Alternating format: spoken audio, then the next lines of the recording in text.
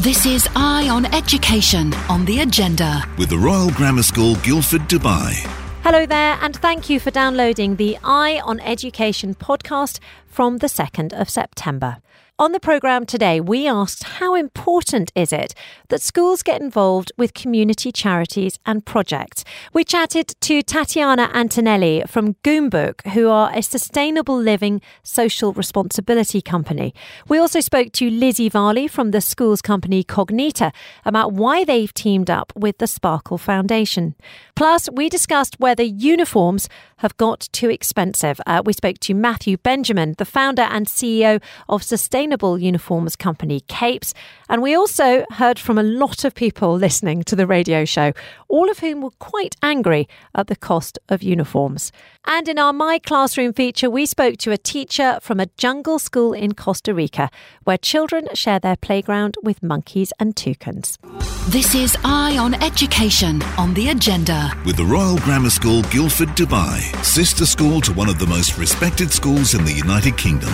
Now accepting applications from FS1 to Year 8. We are going to turn our attention now to the role of schools in their community and the level to which teachers, parents and pupils should be getting involved. So over the next half hour or so, we're going to look at the various ways in which schools here in the UAE can engage with charitable organisations, and we're going to ask why it's so important. First up, to set the scene, I'm joined by Tatiana Antonelli. Now, she's the founder and managing director at Goombuk, who are a sustainable living social responsibility company here in the UAE. Tatiana, thanks for joining us on Teams. How are you? I'm good. How are you? Very well indeed. Now, you've been working with schools for some time here, haven't you? Yes, we've been working with many schools in Dubai and Abu Dhabi and Sharjah. And we started with tree planting, raising awareness about the local environment, indigenous species, the importance of preserving water, and topics such as water scarcity. But I have to say, in the past years, things and topics have changed, they've evolved. And now in schools, we're able to talk about sustainable development, circular economy. So it's actually much more interesting and I think more engaging as well. Do the schools come to you, or are you having to nudge them? How enthusiastic are schools to get into sort of community social development? Well, actually, I have to say schools are always looking out for people to engage with and help them support with content. And this is a very specific content, so they need experts for it. We've been very lucky in the past years because schools have come to us to have awareness sessions, to have events, tree planting sessions. And nowadays, they actually call us to see how they can embed sustainability within their curriculum. And are the kids always engaged? Now, I mean, this is a bit of a cheat question because I know my children have been involved with the tree planting and they absolutely loved it. Well, this is the key. I think we need to look at both education, but also activities and action. Because if we only give content and if we only tell children what they have to do, it gets boring, it's not attractive, they don't see their role.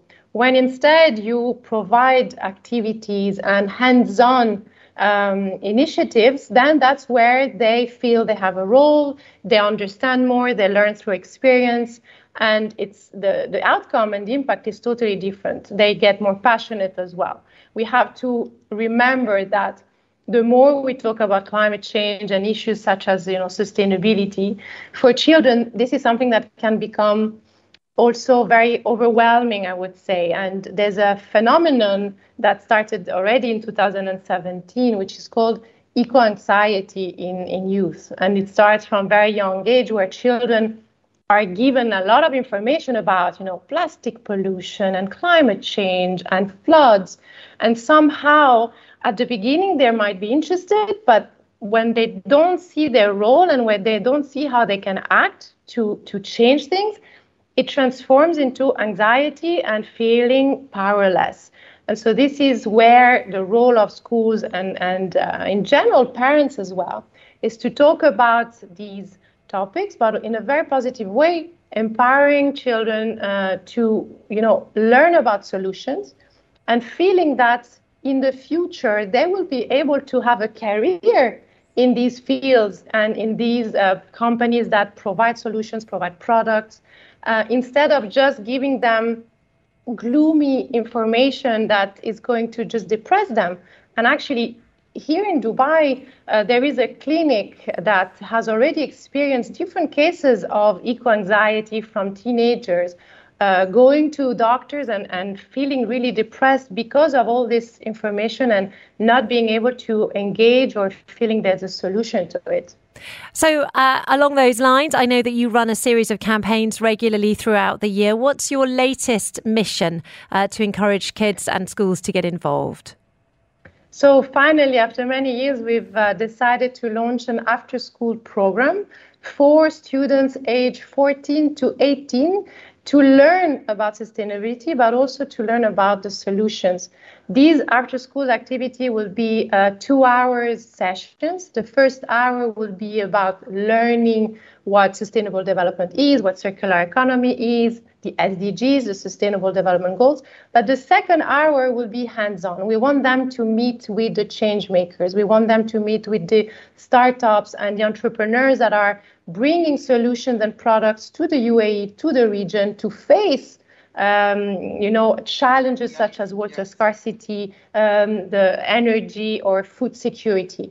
And so we want them to feel that they can be part of the solution, that they can, build already their career from now for a better future and be part of the ecosystem.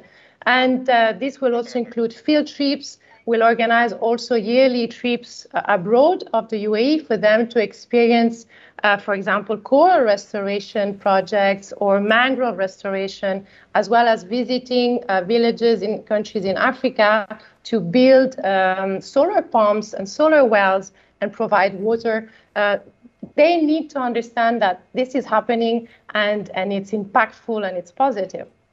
Fantastic to speak to you, and amazing to hear about how you're taking proactive action to help children there who are struggling with eco-anxiety and to encourage them to learn more about what they can do to help the climate. Tatiana Antonelli, the founder and managing partner at Goombook. If you want to find out more, just go to the website. It's GOUMBOOK.com.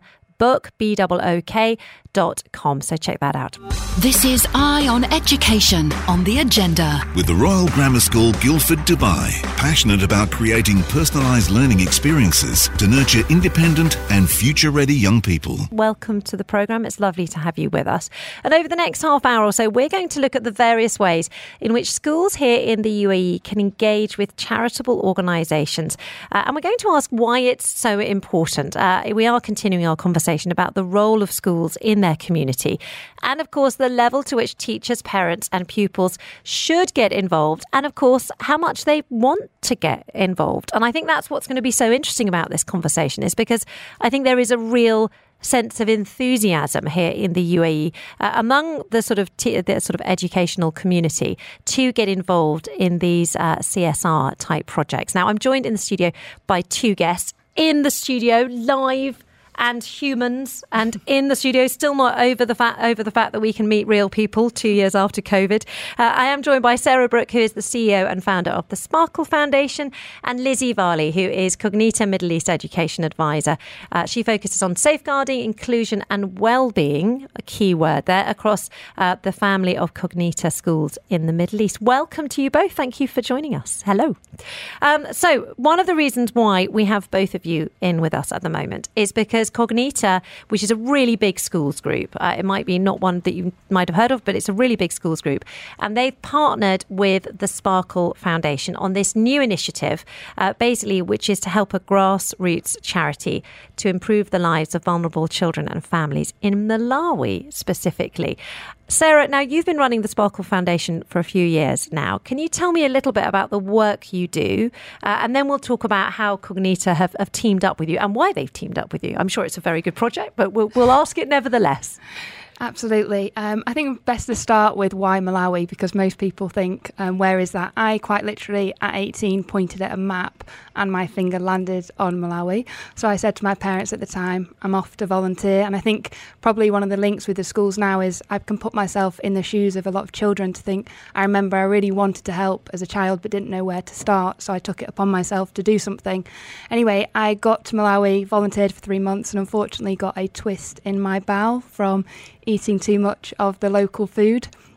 Long story short, was taken to hospital and they said they need to operate, but there was a 96% chance of HIV because there was no sterile equipment and only one doctor who said to my friend at the time, never done the surgery before, but I can give it a go. I was fortunately unconscious at the time, and he said, right, what's the other choices? Go to a private hospital 2 hours away, but she might die before she gets there. Oh my goodness, so he was allowed to, quote, give it a go? No, they decided to go for the private hospital route, actually. One I'm very grateful for today. And I had the surgery, spent 3.5 weeks there. And he came to visit and said, Sarah, when you're at the local hospital, maybe 300 people waiting in the queue to see that one doctor, and you were the doctor for 2.5 hours.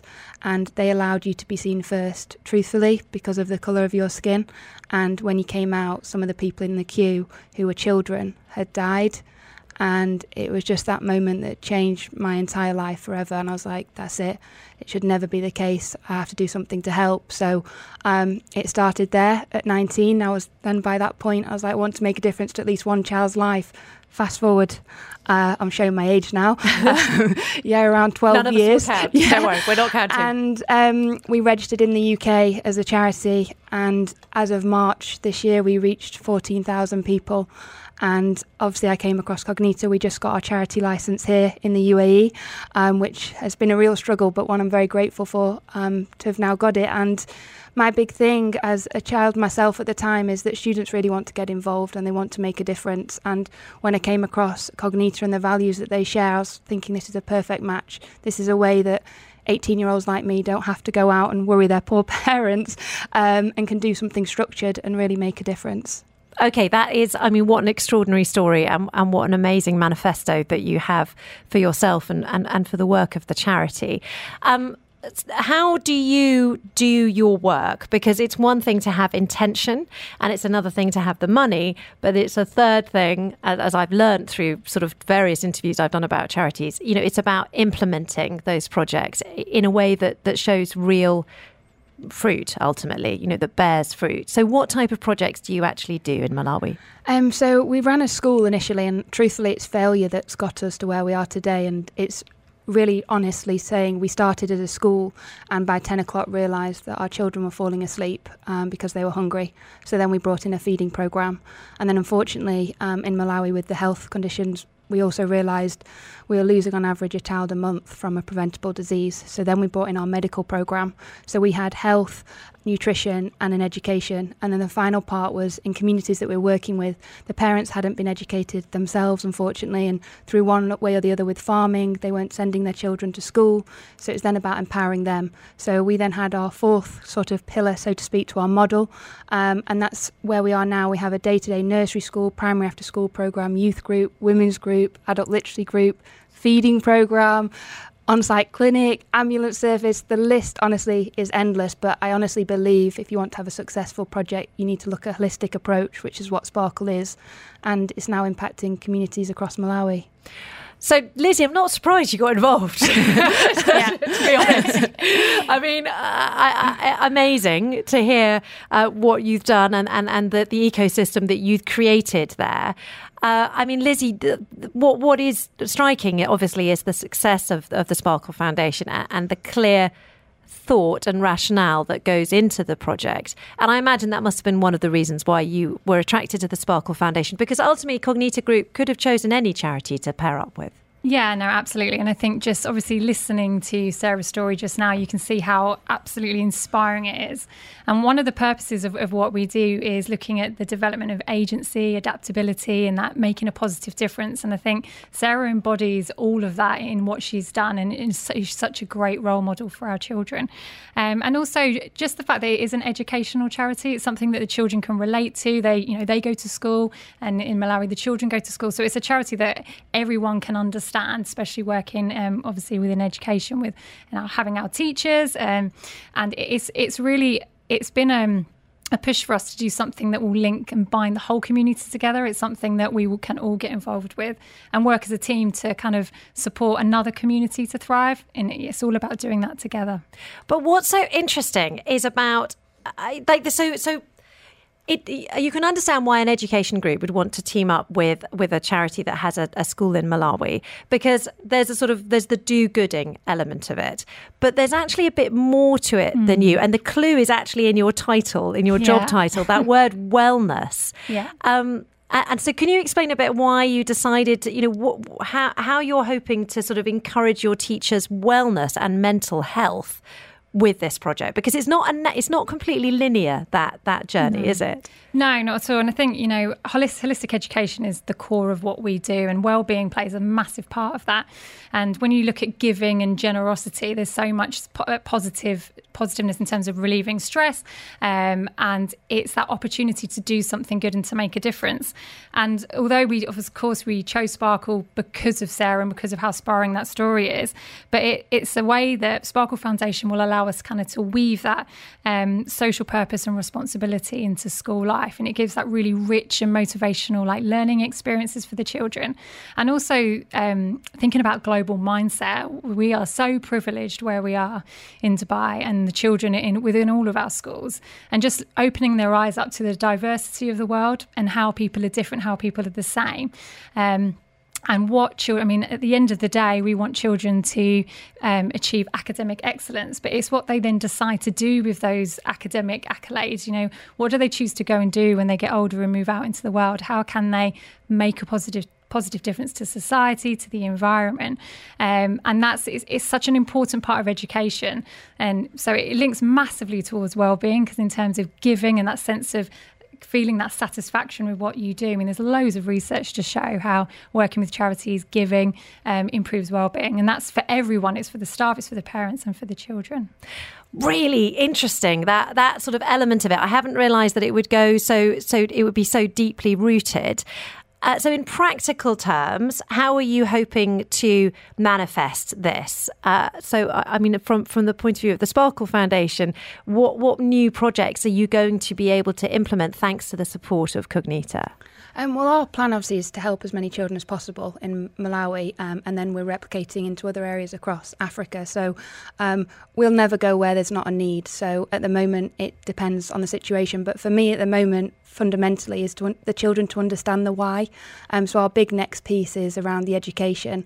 I certainly feel a lot of children, and mums especially, approach me and say, we want our children to really understand how lucky they are and be connected. And it's difficult in Dubai, but one of the benefits of COVID is that we became technologically advanced. So in Malawi, we're all connected now. So we can do things like shared lessons, shared learnings, the modern day pen pal, I guess, if we want to look at it that way.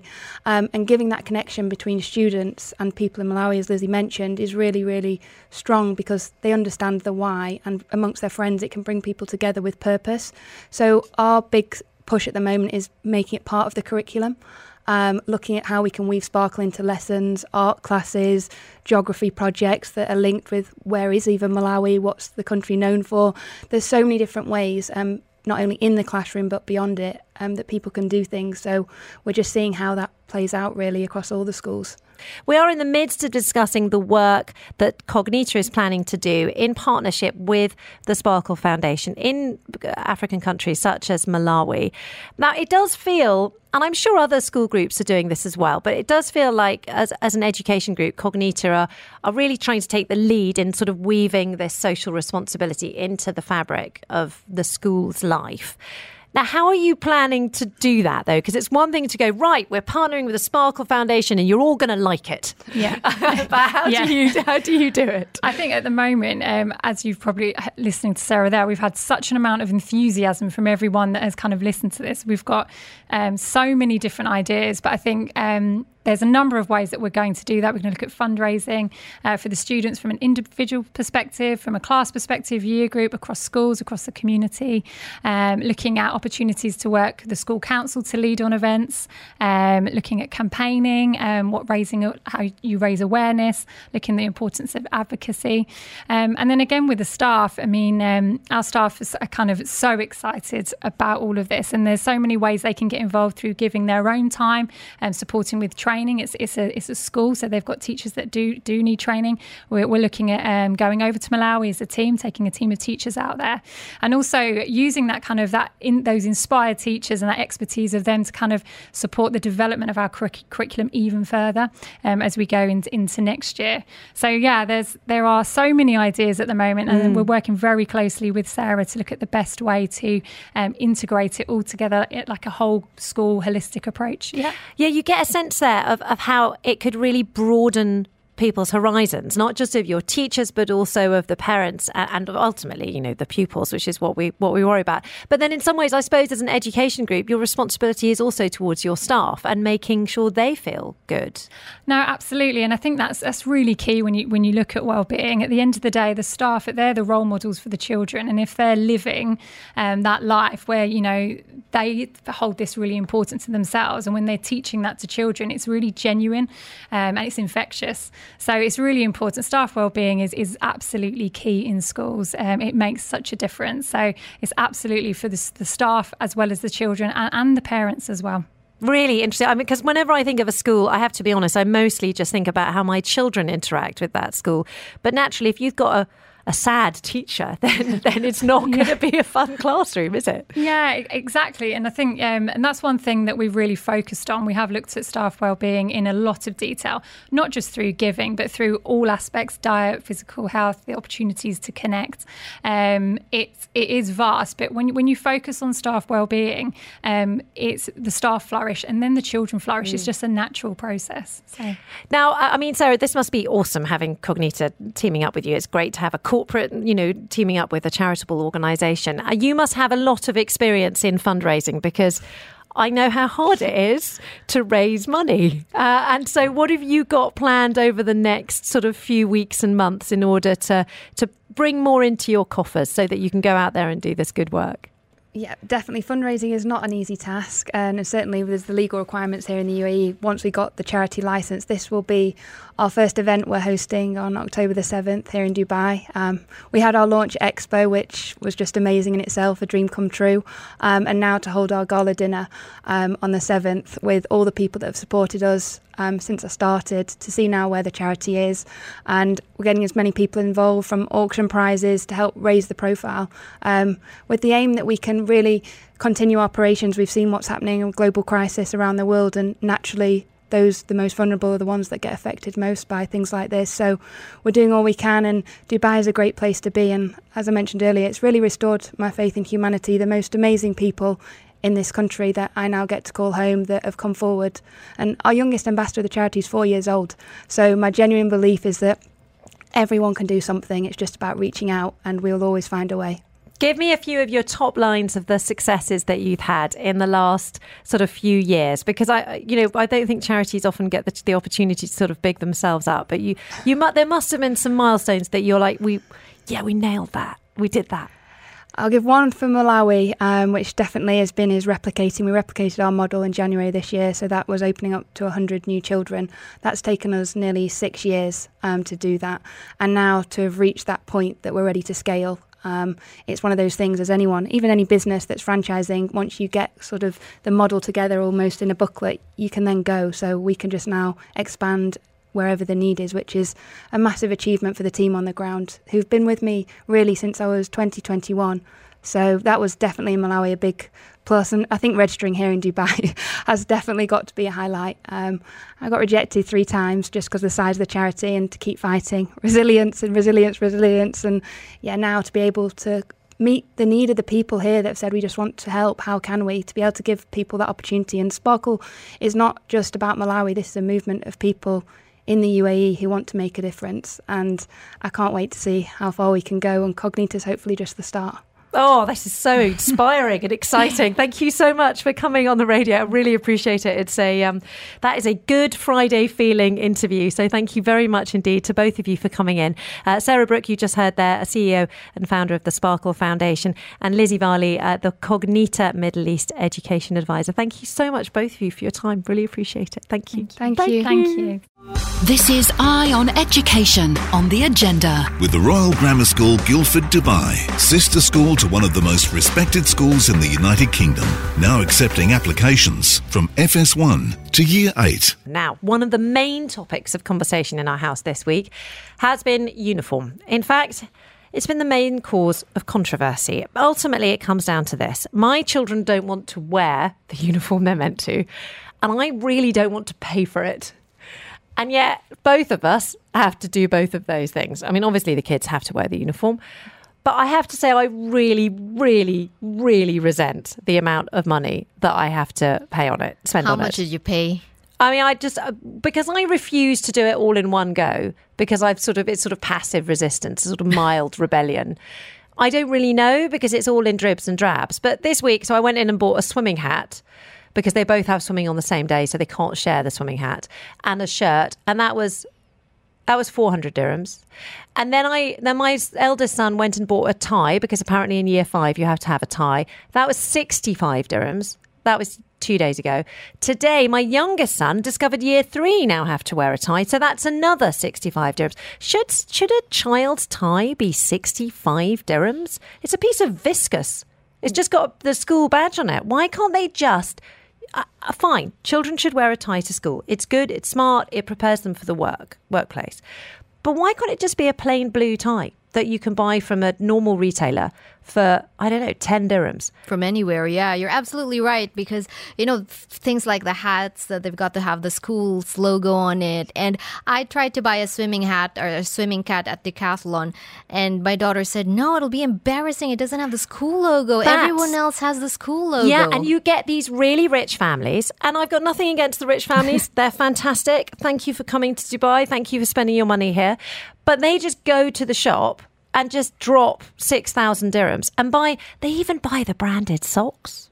Like, I'm not buying branded socks. They can wear grey socks and they can wear white socks. I'm not buying socks with the school's logo on them. It's ridiculous. Anyway, so I mean, I can go on. I can really get quite. Can I just Zina's just done the carry on thing to me, but no, I've got to just tell you about the difference between the rugby t-shirt and the football t-shirt. The two of them are identical except for one small detail. Underneath the armpit, there is a seam, a stripe running down underneath the armpit that for football is yellow and for rugby is white. And as a consequence, I have to spend 300 dirhams on another one because it's got the wrong stripe under the armpit. A child's rugby shirt is 300 dirhams. 300 dirhams. And I've got two boys, so that's 600. 600, yeah. I mean... It is, the more I think about it, the more I talk about it, and the more I am so joyful that I have this platform to discuss it. It makes me furious. There's a cost of living crisis going on around the whole world at the moment. And they're making me spend 300 dirhams on a different T-shirt because it's got a white line versus a yellow line. I mean, yeah. I'm getting angry at just talking about it. You are red in the face, and we're on Facebook Live, so everyone can see you. Okay, I'll calm down. In a few minutes, we are going to be speaking to Matthew Benjamin. He's the founder and CEO of Capes. Now, they are very keen on making uniforms that are based on sustainable materials. He does lots of CSR with other schools as well. But people have been already getting in touch on this topic, haven't they, Z? Yes, so Luca is a dad of two, and you won't believe how much he forks out to buy uniforms and stuff. We have two boys, 14, 15. We spend around 4,000 dirhams a year, probably a little bit more. They don't use their elder brother's uniforms because, first of all, they don't last that long. Second thing is because they are spoiled. It is a relevant expense above and beyond the gigantic school fees. Yeah, that's Luca. Now, Annika has 3 kids in school this year. She spent thousands on uniforms too. We've easily spent more than 2,000 dirhams on everything they needed. We do try and reuse as much as we can, though, of things like backpacks, lunchboxes, stationery, anything that's in good condition and can be reused does get reused from a sustainability aspect as much as a financial one. Our school does have a good WhatsApp group where parents will pass along or sell uniforms which are still in good condition.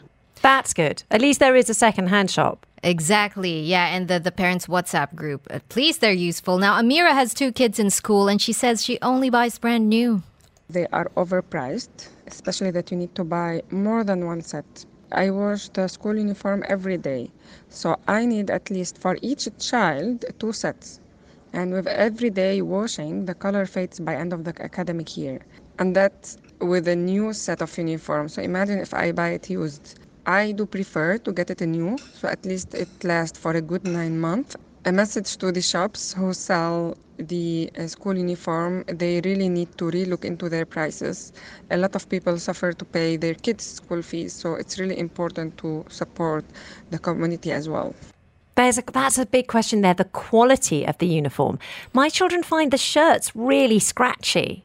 So, I mean, why am I spending a fortune on a shirt with a badge that then scratches my child? I mean, why can't we just go to one of the standard retailers and they just wear a plain white shirt? I know some parents that have done that, right? You've spotted a parent on TikTok. Yeah, one of the parents, actually, she... I mean, she's on TikTok. We can say it's Camilla, can't we? Yeah. Like, it's public. She actually managed to get the uniform copied. She went to a local tailor in Dera or Karama, and they copied the uniform quite happily. Nothing wrong with that. Not a lot of us will have the time and, the creativity to come up with these other ideas, alternatives. But good on you, Camilla. Yeah, good on you. Okay, we are going to continue this conversation. There's so many messages coming in from people. We've definitely touched a nerve. I'm pleased I'm not the only one raging against the machine, because I really do feel very angry about this. We are going to be speaking to Matthew Benjamin. Now, he's the founder and CEO of Capes. They make uniforms based on sustainable materials. He's going to give us a little bit of a background. He also does amazing corporate social responsibility projects involving uniforms, where he helps to clothe children at schools in Africa as well. So I'm really interested to find out about his work. We have definitely touched a uniform nerve in the community.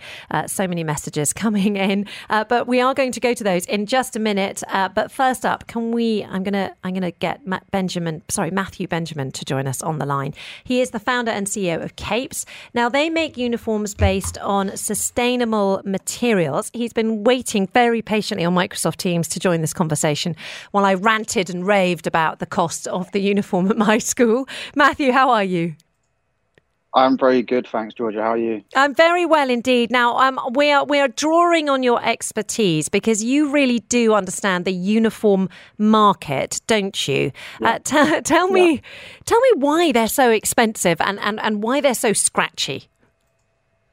Okay, well, they're scratchy because they're typically made of synthetic fibers like polyester or nylon. So that's why they're scratchy. They're not natural materials. At best, it's going to be a mix of conventional cotton and polyester. Why they're so expensive is interesting, right? Because if you take, and this morning I was speaking to a material supplier in preparation for this call just to find out, well, how much is polyester at the moment and conventional cotton versus organic cotton, which is what we use. And a poly cotton is about 40% less than an organic cotton. 100% synthetic like polyester is about 55 to 65% less than organic cotton. Yet when we compare our organic cotton prices to some of the suppliers in the UAE, their pricing is higher. So then it's okay, well, hold on. So the product is about 65% less to make. And that's if all things are equal on the manufacturing side, which they're not. Yet the pricing is higher or the same in some cases. Why? Because suppliers have exclusive contracts, 3-year contracts, 5-year contracts in some cases. There's no incentive for them to reduce pricing because of that. In some cases, schools also benefit from the sale of uniforms. And it's been like this for decades. So the unfortunate thing is that pricing is not going to change. If anything, it will probably go up because of inflation. And I think what we really should be focusing on is if we're going to pay this much for uniforms, then we should be getting more out of them in terms of the quality and the sustainability of it. I am absolutely furious to hear that the schools might be benefiting from the sale of the uniform. That feels like profiteering to me, especially when they're making demands such as, you need one T-shirt for football and one T-shirt for rugby, and there's this tiny little difference. That makes me really fuming. Yeah, I'm sure that, I won't be thanked for saying this, but a lot of schools do have a revenue share in place and, get revenue from the sale of uniforms. So again, from that perspective, there isn't an incentive for suppliers or schools to really reduce the cost of uniforms. That said, I don't believe that most schools, the large majority of schools, realize that the actual cost of making the product is significantly less, and the margins that are being applied are just unrealistically, artificially high.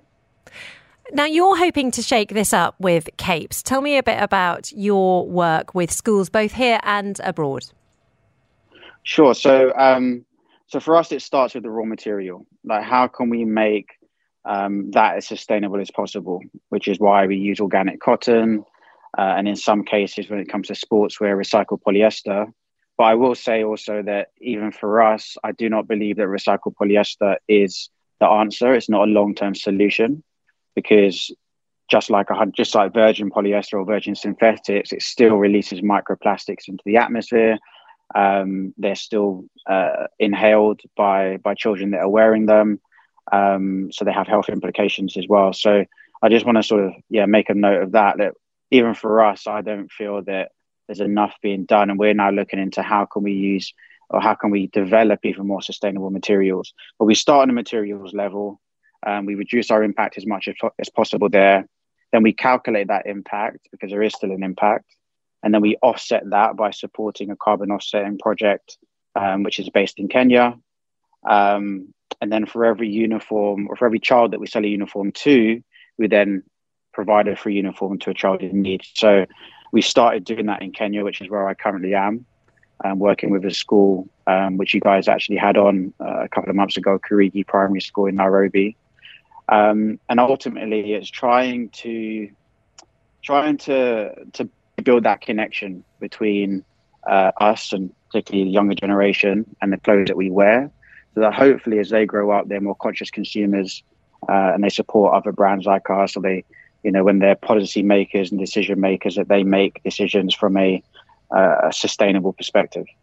I definitely think that in the next 6 months, there's going to be a huge groundswell of opinion and sort of change around fast fashion and clothes. You can feel it's coming, but I don't think people have truly understood the cost of each garment from a sustainability point of view. The amount of water, for example, that's required to make a pair of jeans is staggering. Yeah. How quickly are schools cottoning on to...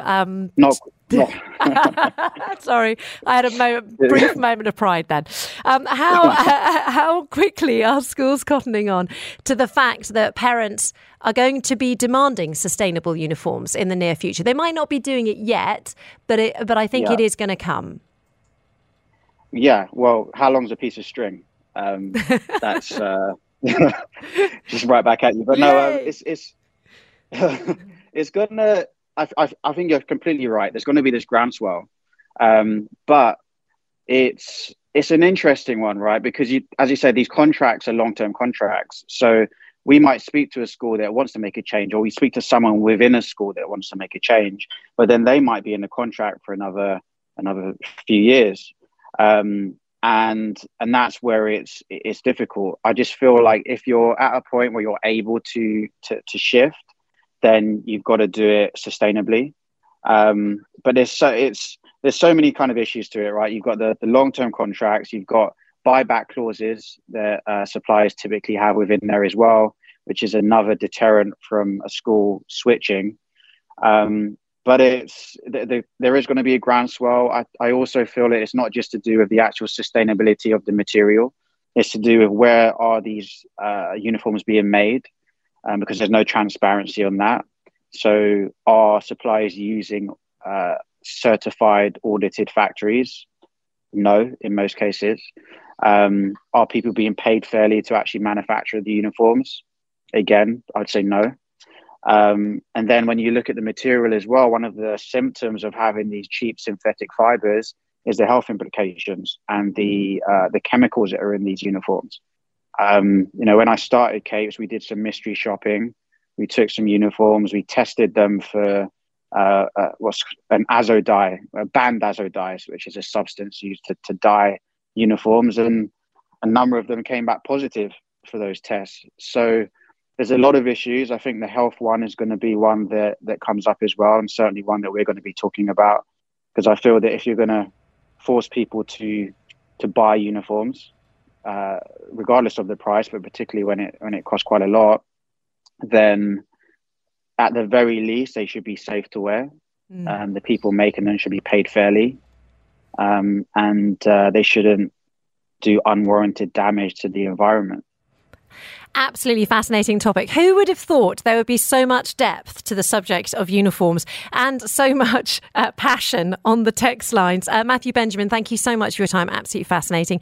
Founder and CEO of Capes. Now they make uniforms based on sustainable materials. Lots of messages coming in, Z. Lots of messages. Yes, I don't know which ones to do first. Don't Christina, name a brand. Yeah, I'm not gonna. Christina says, I do too. When you said you were fuming, Georgia, paying an arm and a leg for FS and primary like they're attending university. Uniforms should be provided by the schools. Another one saying also sustainability issue, as Matthew pointed out.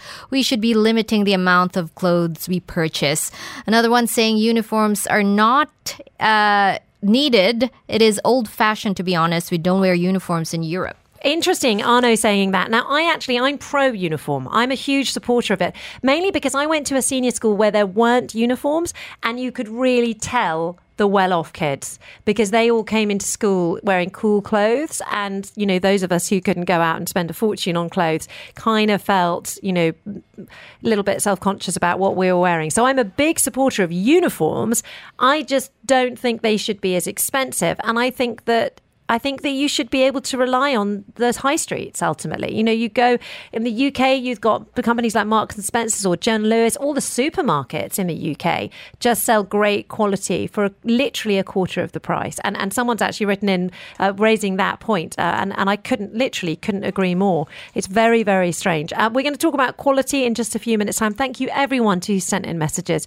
We feel you. I mean, Zena and I are equally furious about the amount that we're spending on uniforms and the fact that the quality is so bad. Siba, thank you very much for your message saying that a certain brand of schools have awful quality in terms of material and fit, and they seem to change uniforms every couple of years. That's unfair and ethical and a complete rip-off. What bothers me the most is that parents don't complain. They just do as they're told.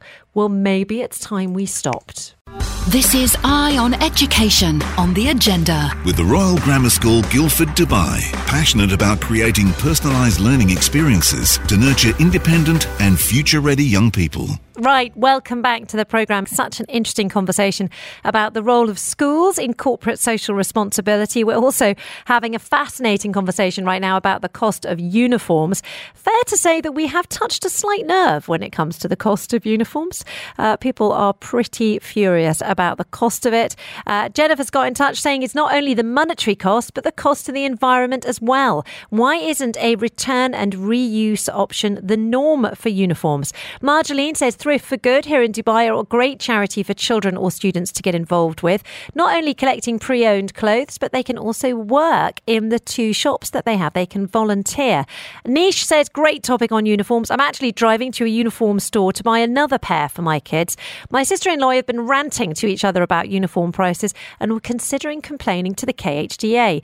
Maybe the KHDA should be the body to interfere on the uniform pricing and that exclusivity, and also maybe have a word about the quality. You might be right. We can get in touch with the KHDA and ask them whether that is something that they're concentrating on.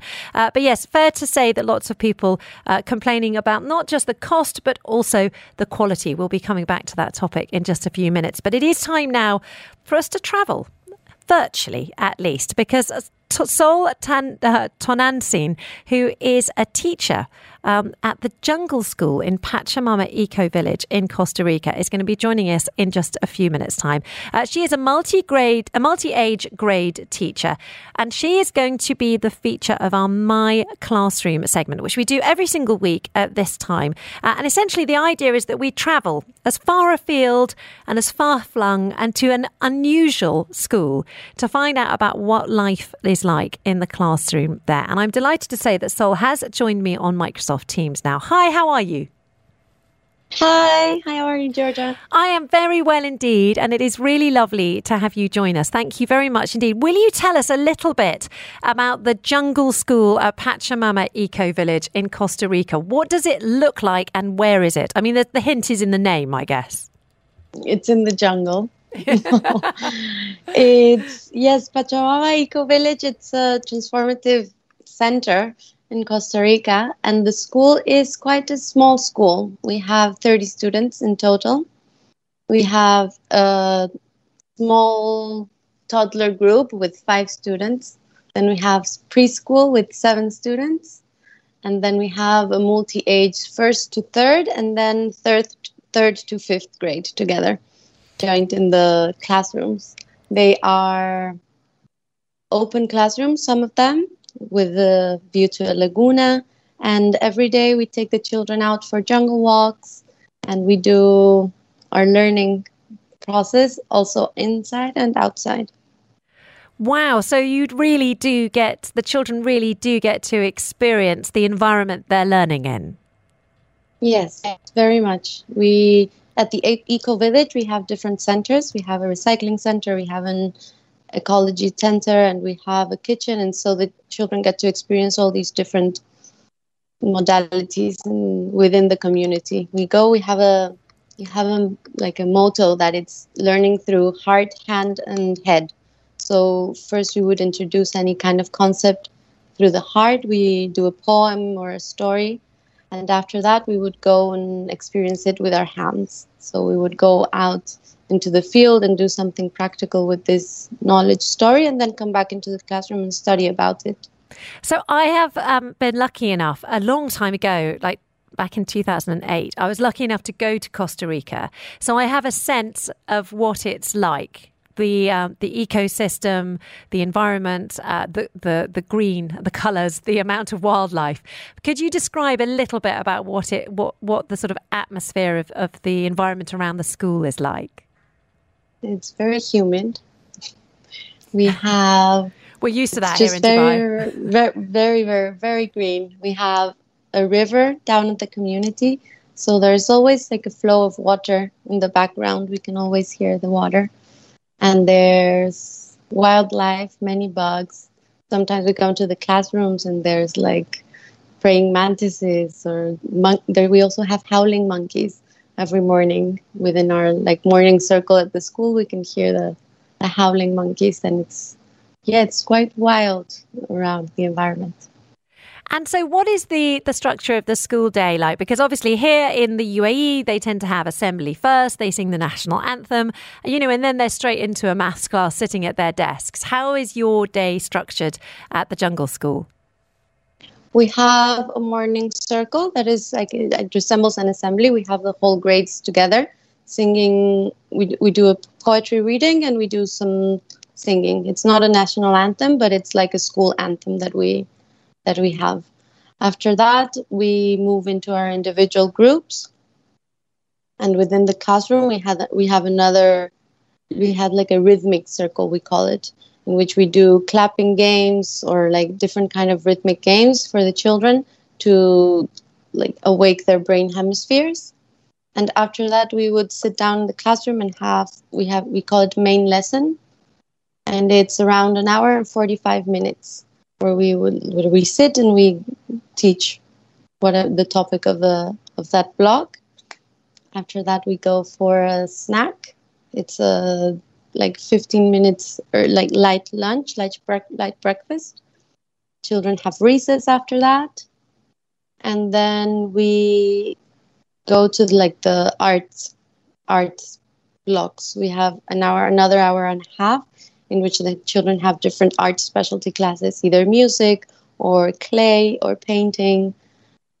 And then we have lunch, like a heavier lunch. And at the end of the day, we have reading class. And we mix the groups again. So maybe sometimes like the older students read something to the younger ones, or we mix it up a little bit.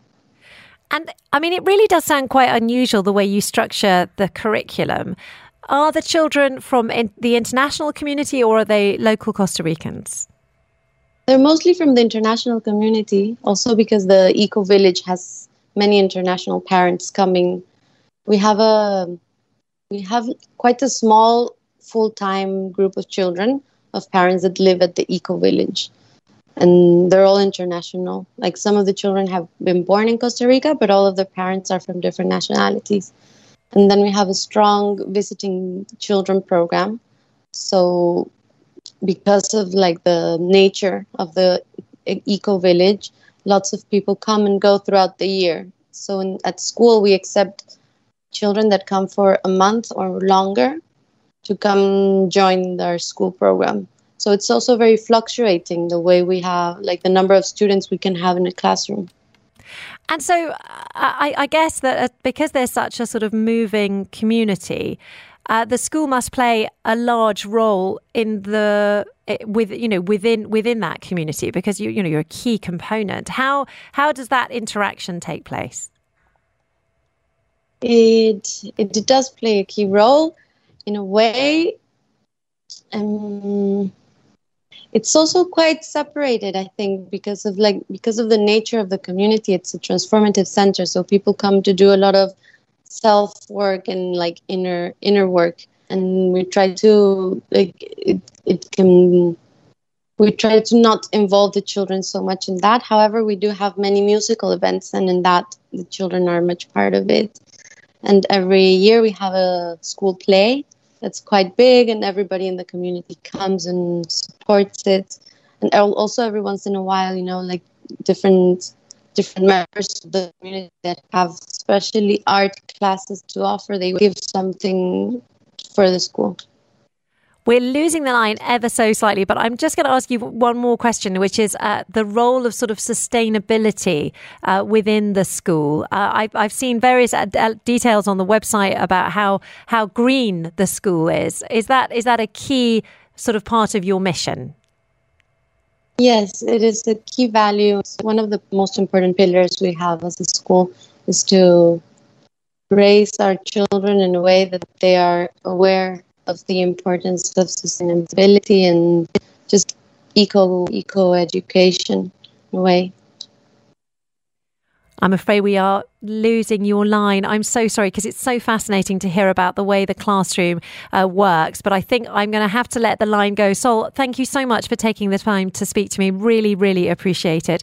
That was Sol Tonantzin, who is a multi-grade teacher at the Jungle School at Pachamama Eco Village in Costa Rica. I've just been looking at the pictures of the school. It is absolutely amazing how the children learn literally in the jungle, surrounded by an incredibly sort of green, tropical landscape. So well worth imagining what it would be like to send your children there. This is Eye on Education on the agenda. With the Royal Grammar School, Guildford, Dubai. Passionate about creating personalised learning experiences to nurture independent and future-ready young people. And that's all from the Eye on Education podcast for this week. Make sure you tune in every Friday from 11 a.m. to catch up on the latest education headlines.